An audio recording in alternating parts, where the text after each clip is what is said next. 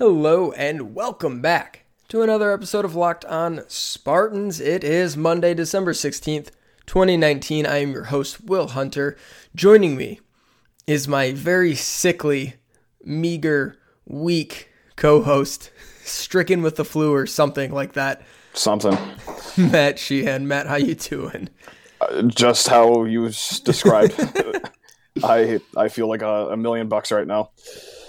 Matt, what are you rocking right now? A fever around 102? Just a little 102 action, A little 102.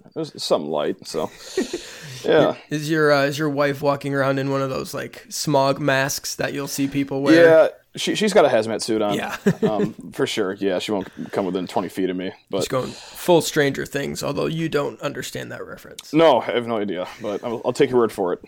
Great. Well, thanks for trooping through this. We're going to probably keep it a little tight just so Matt doesn't fall asleep or vomit on his keyboard. Or both. Probably both. Probably both. Fall asleep and vomit. Yeah. We're going to talk about Michigan State beating Oakland. Some things to take from that game that I think maybe get overlooked a little bit that are some positives. And then we're going to talk about a story that was in the Free Press from Sean Windsor, who writes a lot of stuff about MSU football, basketball, does some features work as well, about Cassius Winston and just how he's doing with the grief of losing his brother and how much it's impacting things, because we need to continue to talk about that, because I'll be damned if we're going to just overlook something like that continuously and not use it to provide proper context for what's going on this season. So that's the plan for today's show. Let's jump right into it. Let's do it, Will. All right, you were in Detroit at Little Caesars Arena. Yes, sir. The curse has been lifted. It was so great. It was awesome. And we got to our seats a little late. Like, I think we sat down at like probably the under 12 timeout, and to sit down with like the game already like 10, 12, 15 points. Oh, it was just perfect. It was perfect. Like, walking into the stadium, I was like, I just want one stress-free afternoon of basketball. And you got it. And what did MSU give us? They gave us a stress-free afternoon of basketball. So God bless them. Yes, God bless them indeed. It's always fun when one of the big takeaways is the exemplary rebounding of Steven Izzo. Oh my God, yeah. 3 rebounds, that's big time. And also, like, I know that we started talking about like how we want to see experimentations with the lineup and everything like that. Mm-hmm. We went through every single experiment except Connor George substantial first half minutes. We did, and he knocked down a corner 3, buddy. Oh, he sure did. Oh yeah, that was wet. But yeah, like of every single scenario we went through, like, hey, let's do this, let's do that. Like, nope, they found the one scenario that we didn't go over and gave CG some first half minutes. It looked pretty solid out there. So. Yeah, it was nice to see, and you know what? We got to see Foster Loyer off the ball with Cassius Winston a little bit. So sure did. That was nice to see. Yeah, it's always good to get a stress-free win. Oakland had 17 points at half. That's not going to win you basketball games. It's not going to win you any basketball games. Unless you're Virginia, then it's fine. Yeah. But, yeah. But yeah, there's a number of things I think we can take from this that are actually real and positive, because you know the shooting wasn't great, right? No. 7 of 33 from the 3-point line, and Michigan State is now like 200th or something in 3-point percentage. Not great. Not at all. And I think a lot of focus might come in that, because when you play a team like Oakland and you're Michigan State, fans are going to look at that and be like, all right, we should beat them by 30 or whatever. What's not going right? What's still not clicking at 100% right now, especially in the context of how the first 10 games of the season have gone, So I think that's a spot where people are going to be like, well, the shooting is just terrible. And yeah, it's hard to argue. I'm not going to sit here and say his shooting 7 of 33 was bad. But it's just Cassius, 1 of 9, Gabe Brown, 0 for 5.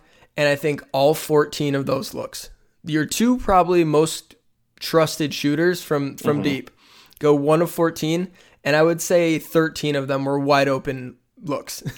Yeah, totally. Like, it was a game where, based on looks and who's shooting them, like expected makes on those 14 threes probably would have been like 6 and they made 1. Yeah. And they still won by 23 points. Yeah. Like, boy, Oakland. Oh no. Yeah. It's not, it's not good at all. It's not. Credit to Daniel Oladapo. Sure. That dude, looks like Patrick Beverley. Yeah. Has God, he does. Yeah. Same sort of like, I'm gonna fight you type look. Like, dogging him. Yeah, like right. There's something a little crazy behind those eyes. But he was getting after it. Like he's, I think they said he was a JUCO transfer, and it's Oakland. They're all really fine basketball players, but none of them are sort of like, oh, okay, this guy's a real good dude. But that guy was just fighting the entire game, like trying to scrap, and like they were down 17 and he's like, and 1. It's just like, yeah, no, I respect it, man. I was just going to say, I respected the hustle.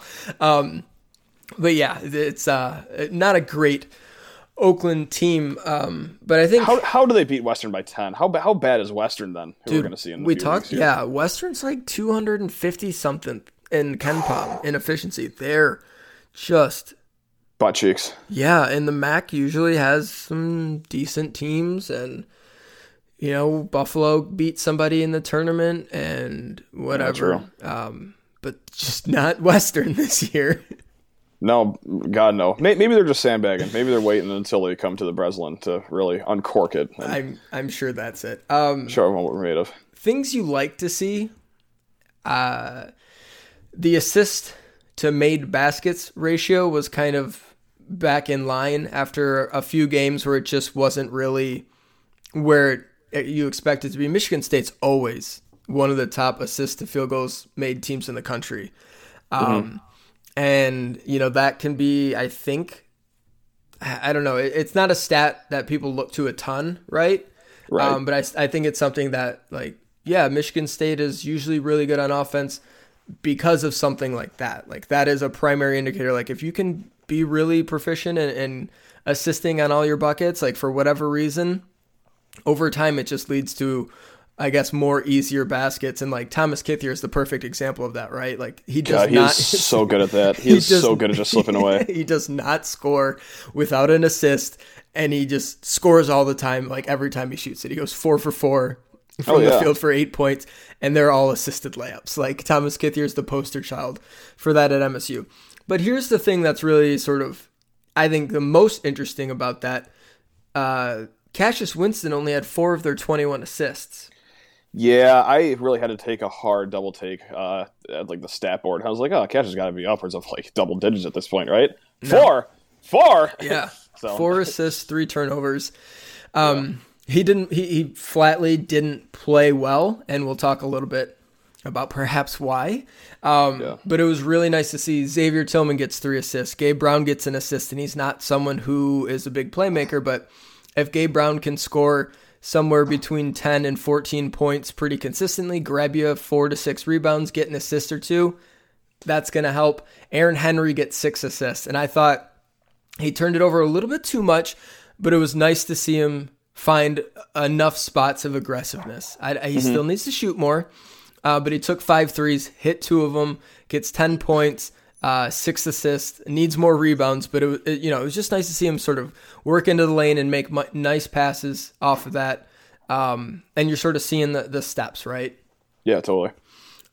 So other than that, like, a couple assists here, Lawyer gets a couple assists, Marble gets a couple assists. Damn right he did. Woo! It was just nice to see that. The guys pick up their best player when he was not having his best night, and then to still run away from a team that has been a thorn in their side, especially in neutral courts. Oh, yeah. Nice to see Cassius Winston have an off night and everyone else kind of pick up the slack, so to speak. Totally. I want to talk about defensive stuff too, which is not super fun. Let's hang tight here, and then we'll sort of switch gears and talk about the defense. I'm sticking to my oath of keeping this thing tight for you. If you are a Spotify listener, use Spotify Wrap to show us your top Locked On podcast for the year. Easy for me to say. Take a screenshot, tag us at Locked On Live, and we will share and retweet. Okay, so offensively, I don't know, a lot of the focus has been there for Michigan State, but I think defensively is where it should be. Michigan State is still a pretty good offense in terms of adjusted efficiency, which is kind of where you want to be at this early stage in the season. They're number 3 in adjusted efficiency on offense, but on defense, they're 21st, Matt. Not bad. We'll take that. It's not bad, but you want it to be kind of in the top 10, right? There's a long trend of national championship teams, most of them going back as long as Ken Pom has been tracking numbers. National championship teams almost all have a top 10 offense and a top 10 defense. They just do. Yeah.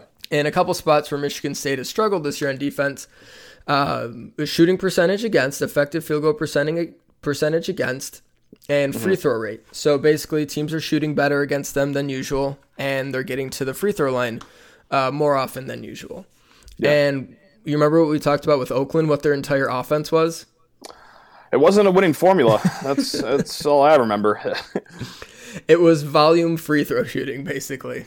And then shooting 67% when they get to said free throw line. That is why it is volume. They get to the free throw line a ton, and they shoot it poorly there. So they're volume free throw shooters is basically the best way for them to generate offense. Well, Michigan State, Oakland goes into this game with a free throw rate of higher than 38. It's 38 after the game.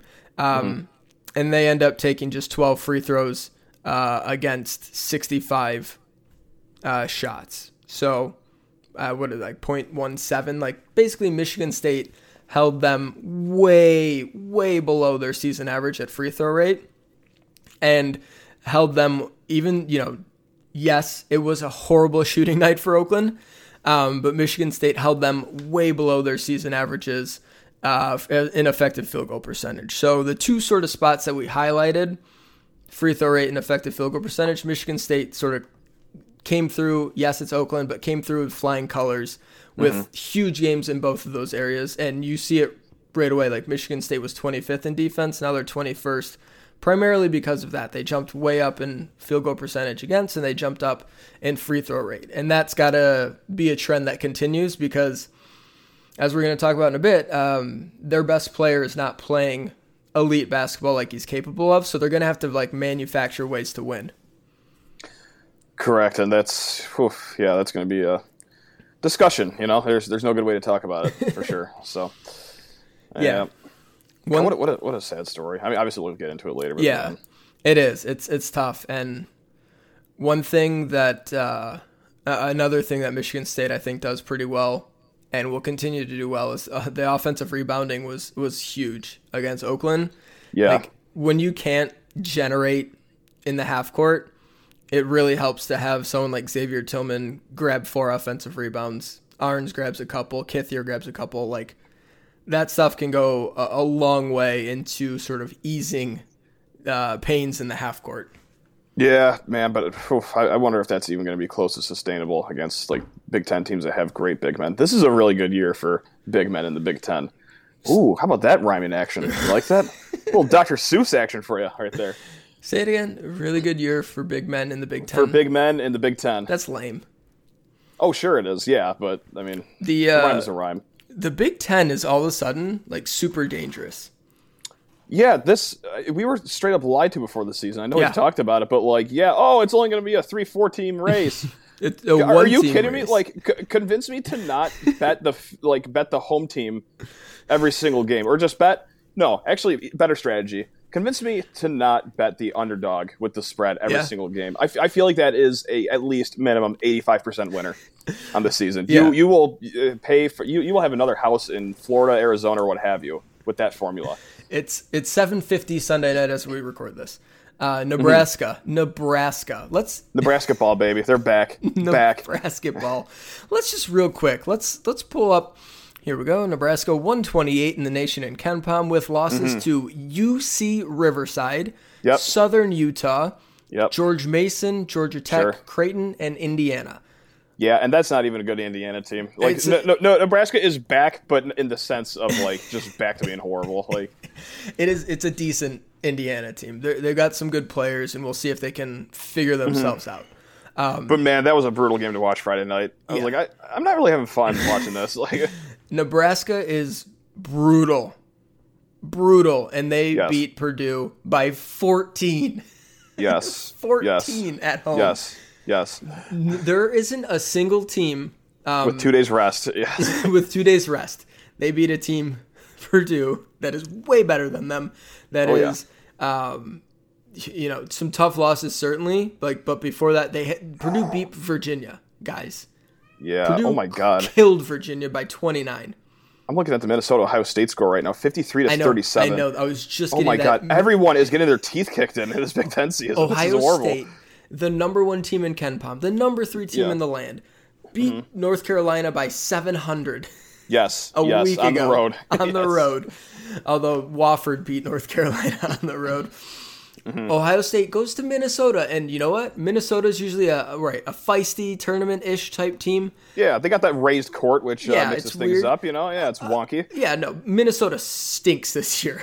Out loud, yeah. Or do they? Apparently, they're 4-5. They lost to Utah, 73 in KenPom. They are putting the beat down on Ohio State. Yeah, they're giving them the blues right now. This is incredible. Rutgers 20 pieces Seton Hall yesterday. Rutgers hammers Seton Hall. Yes, hammers Seton Hall. It's incredible. Miles Powell got hurt, but they hammered them. Yeah. The home court advantage in the Big Ten right now is the most unstoppable thing in the world. Unless you're Michigan and you're not catching teams on vacation anymore in the Bahamas. Yes. But other than that, home court is where you want to be. Within the conference, home teams are going to be 13-0 if Minnesota is able to hold on against Ohio State. Me thinks that they could do this. I don't think know. They could. That makes me a little nervous for going to Northwestern. That makes me nervous to go anywhere. Yeah. Anywhere. Northwestern's the bottom of the barrel. So if it makes you nervous to go Northwestern, it makes you nervous to go anywhere. Yeah, but we thought Nebraska was bottom of the barrel, Minnesota bottom of the barrel, Rutgers not too great, but man, all those teams, double-digit wins over the weekend. Yeah, so hopefully Michigan State can scrap one out against Northwestern, beat the directional teams, and get refocused in the new year because, the Big Ten is shaping up to be a bit of a gauntlet. Hell yeah, it is. And I don't like it one bit. Everyone's like, oh, this is going to be so much fun. Fun? What do you mean fun? I want a cakewalk. I want like a Gonzaga-esque season where we just play 20 high school teams. Like that's what I want. Yeah, like I look forward to when Seton Hall was the tough game. Go to Illinois. Like, what are we going to... Illinois on the road, that's a loss. That's a loss. Chalk it up. After Michigan on the road, 3 days later, Illinois on the road, that's a loss. There's losses in there. Don't even fly down to that game. Just stay up here. 1-0 forfeit, and then just save your bodies. So, Michigan State. Northwestern on the road is coming up on Wednesday, which we'll talk about later in the week. But I don't know. I guess just before we dive too much into the Cassius stuff, was there anything you wanted to talk about from that game that you saw that you thought was interesting? I thought I liked Foster Nothing Loyer. We didn't hit on already. Yeah, like the Foster Loyer thing was, it's fine. But like really just, and this was a common narrative, is just how wide the scoring was spread throughout the team. That was nice. Good point. Yeah. Yeah, but other than that, no, nothing we already haven't hit on. Let's see. 1, 2, 3, 4, 5, 6 guys scored between 7 and 10 points. Yeah, and shooting would have been an issue if it wasn't a 23-point game. Like I remember sitting there, like we missed seemingly our 20th 3-pointer in a row, and I was like, God. Looked up at the scoreboard, and it's like 18-point game with 2 minutes. I'm like, oh, you know what? I'm just gonna sit back and let's get all the misses out against Oakland. Yeah. Hopefully, Cassius 1 for 9 is tough. What is he? Cassius is now shooting on the season 33% from 3. Yeah. Ugh. So this is a mere 2 years after he shot 49.7% from 3. Yeah. Well, on 151 takes. Damn. Yeah. We could talk about it. You ready to get sad? You ready to? Yeah, we're going to have to get sad. Do this perspective thing? Yeah. Let's break for a sec, and then we'll come back and talk about Cassius Winston and the story on him from Sean Windsor in the Free Press. Okay, so if you haven't read this yet, I would classify it as a must-read. I don't know, would you, Yeah. Matt? Yeah, totally. I mean, from like a human story standpoint, feature Yeah. story to like just honestly like a basketball story, like yeah. So no, totally must read. It is heartbreaking, Yeah. obviously, Yeah, and revealing in a number of ways. The most important is just how wise and smart and courageous and full of character Cassius Winston is as a person. Like, I think that's some of the things he talks about in there and his takeaways. It's just par for the course for him, right? He's always been a wonderful leader and someone who, like, if he's in front of a microphone, you're at ease and you know he's going to say something and represent the school really well, like he always has. yeah, But the other major takeaway is he's struggling a lot. yeah, There's an anecdote in there about prior to the Duke game, his mom didn't go to the game because she just couldn't put on a brave face in public, which is totally understandable. Having, a high profile game like that, think of all the people that were back in town. yeah. And Right. every single one of them coming up to her and saying something about her son committing suicide. Right. And she just sort of, sounds like last minute, decided she couldn't go through with it. And Cassius kind of found out right before the game. And that moment totally derailed him.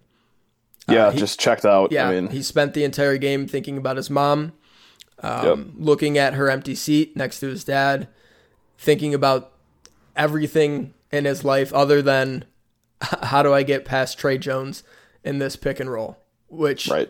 when you're playing basketball, if success is the goal, if the maximum efficiency is the destination, you don't have time to grieve on the court. You just don't. Right. And the entire time I was reading this, I just kept thinking back to you and I talking about this a couple of weeks ago, or maybe it was even last week, about, here's the reasons why Michigan State might be struggling. And Right. someone responded to us like, bleep happens, you got to get over it, whatever. They need, like, it's Right. not an excuse. Yeah, right. And there's been a few of those comments too, which fine. I mean, people are entitled to their own opinion, but I mean, it's a thing where you literally don't know what someone's going through. Yeah, of course we all have things in our life that didn't go well and adversity and whatnot. I don't want to rank things, but I would imagine this is pretty high on the list of how tragic something could possibly be. So yeah, this isn't something you just get over in a week and then you're Gucci. From that point on, no, this is something that's going to take probably the whole season, probably the rest of his life. Yeah. I mean, so yeah, and it absolutely sucks because he seems like such a great person. They talked about in the story how he wants to make sure that everyone's okay around him, with his dad, his mom, his brother, his teammates, and yeah. And so when you worry about so much and your head's in a fog like that, yeah, is it going to be a little hard to focus on the basketball court? Clearly, yeah. I mean, it sucks. It sucks to see him go through it, and yeah, I mean, yeah, I know it's an obvious thing to say, but I don't know what else to say other than it sucks. I feel awful for him. Yeah, I think we just need to keep reminding people and keep talking about, because in a way, this is how, I'm choosing to defend him in this, from this sort of criticism, and not just him, but the team around him, because he is, I don't know, what's the straw that stirs the drink times 1,000. Yeah, right. Right. Yeah. There might not be a more important individual basketball player in college basketball to his team than Cassius Winston. There might not be. It's Cassius, Anthony Edwards, and Miles Powell. That's it right, right there. I mean, yeah, and it's not those guys are, and Marcus Howard, right, super high volume possession guys take all the shots. Yeah, right. Cassius dictates everything, controls everything, and then also takes a ton of shots. And when he's not going, it's not just that he's not playing well. He's not doing the thing that he does where he makes everyone around him so much better. And then I think it's obvious, but maybe we hadn't considered this. do you think maybe Gabe Brown, Xavier Tillman, Kyle Arns sees Cassius struggling and starts to then think about Cassius struggling instead of playing basketball? It's not, they're obviously not going through the grief exactly the same, but they're it's like secondhand. It's there though. It's there. They love him. They're feeling his pain. They're trying to ease his pain. You can't. You're realizing that like basketball's not this. It's usually this great freedom, place of freedom, outlet, get away from everything, go ball. And we can see that it's just not the same for him. Cassius has talked about it's just not the same for him. I know his teammates, when they're playing with him, are seeing like, my dog's hurting right now. Right. And you can't tell me that that's not having a negative impact on everyone else's play. And there's no, I think it'd be foolish to rule it out. Yeah, and, I haven't thought about it, but yeah. And there's literally nothing anyone can do about it. That's like the sick part of it, and that's how grief works. It just has to be processed. You have to go through the stages, heal. Luckily, he's surrounded by love, surrounded by a great family, great team, very wise coaching staff, and all the support you could ever need. And that's just going to hopefully ensure that he gets to a place that he needs to be eventually. Yeah. But it doesn't mean it's going to happen in a couple of weeks. Doesn't mean it's going to happen before the end of the basketball season. Right. Where he can go and play and kind of forget about things. Although, he has said lately, and he said at the end of the piece, it's starting to come back a little bit, right? It's been a month, and Cassius called it the worst month of his life, understandably. Totally. Yeah, it was November 10th, or it was the night of November 9th. So a little bit over a month and a week, 5 weeks. Yeah. You know what else is crazy too? Like, I'm sorry, the date just sparked in my head is like, that just makes the whole game against Binghamton even more incredible. Yeah. Like after reading that story, because like they kind of dove into like what that night was like. As I was staying up with him until like 4:30 in the morning, all the players come see him at midnight. Like that's crazy that A, that game was still played, and B, like at the level they played it at. Yeah, obviously it was Binghamton. It wasn't the Los Angeles Lakers, but still, like that just. I'm even more blown away that they were able to play that game that night at the level they did. Yeah, and then considering everything, 5 days later, he goes to Seton Hall and puts 21 on a really good team to win a huge road game, and comes up super clutch down the stretch. Like, it's a credit to him, but that's not fair to expect that from him every time.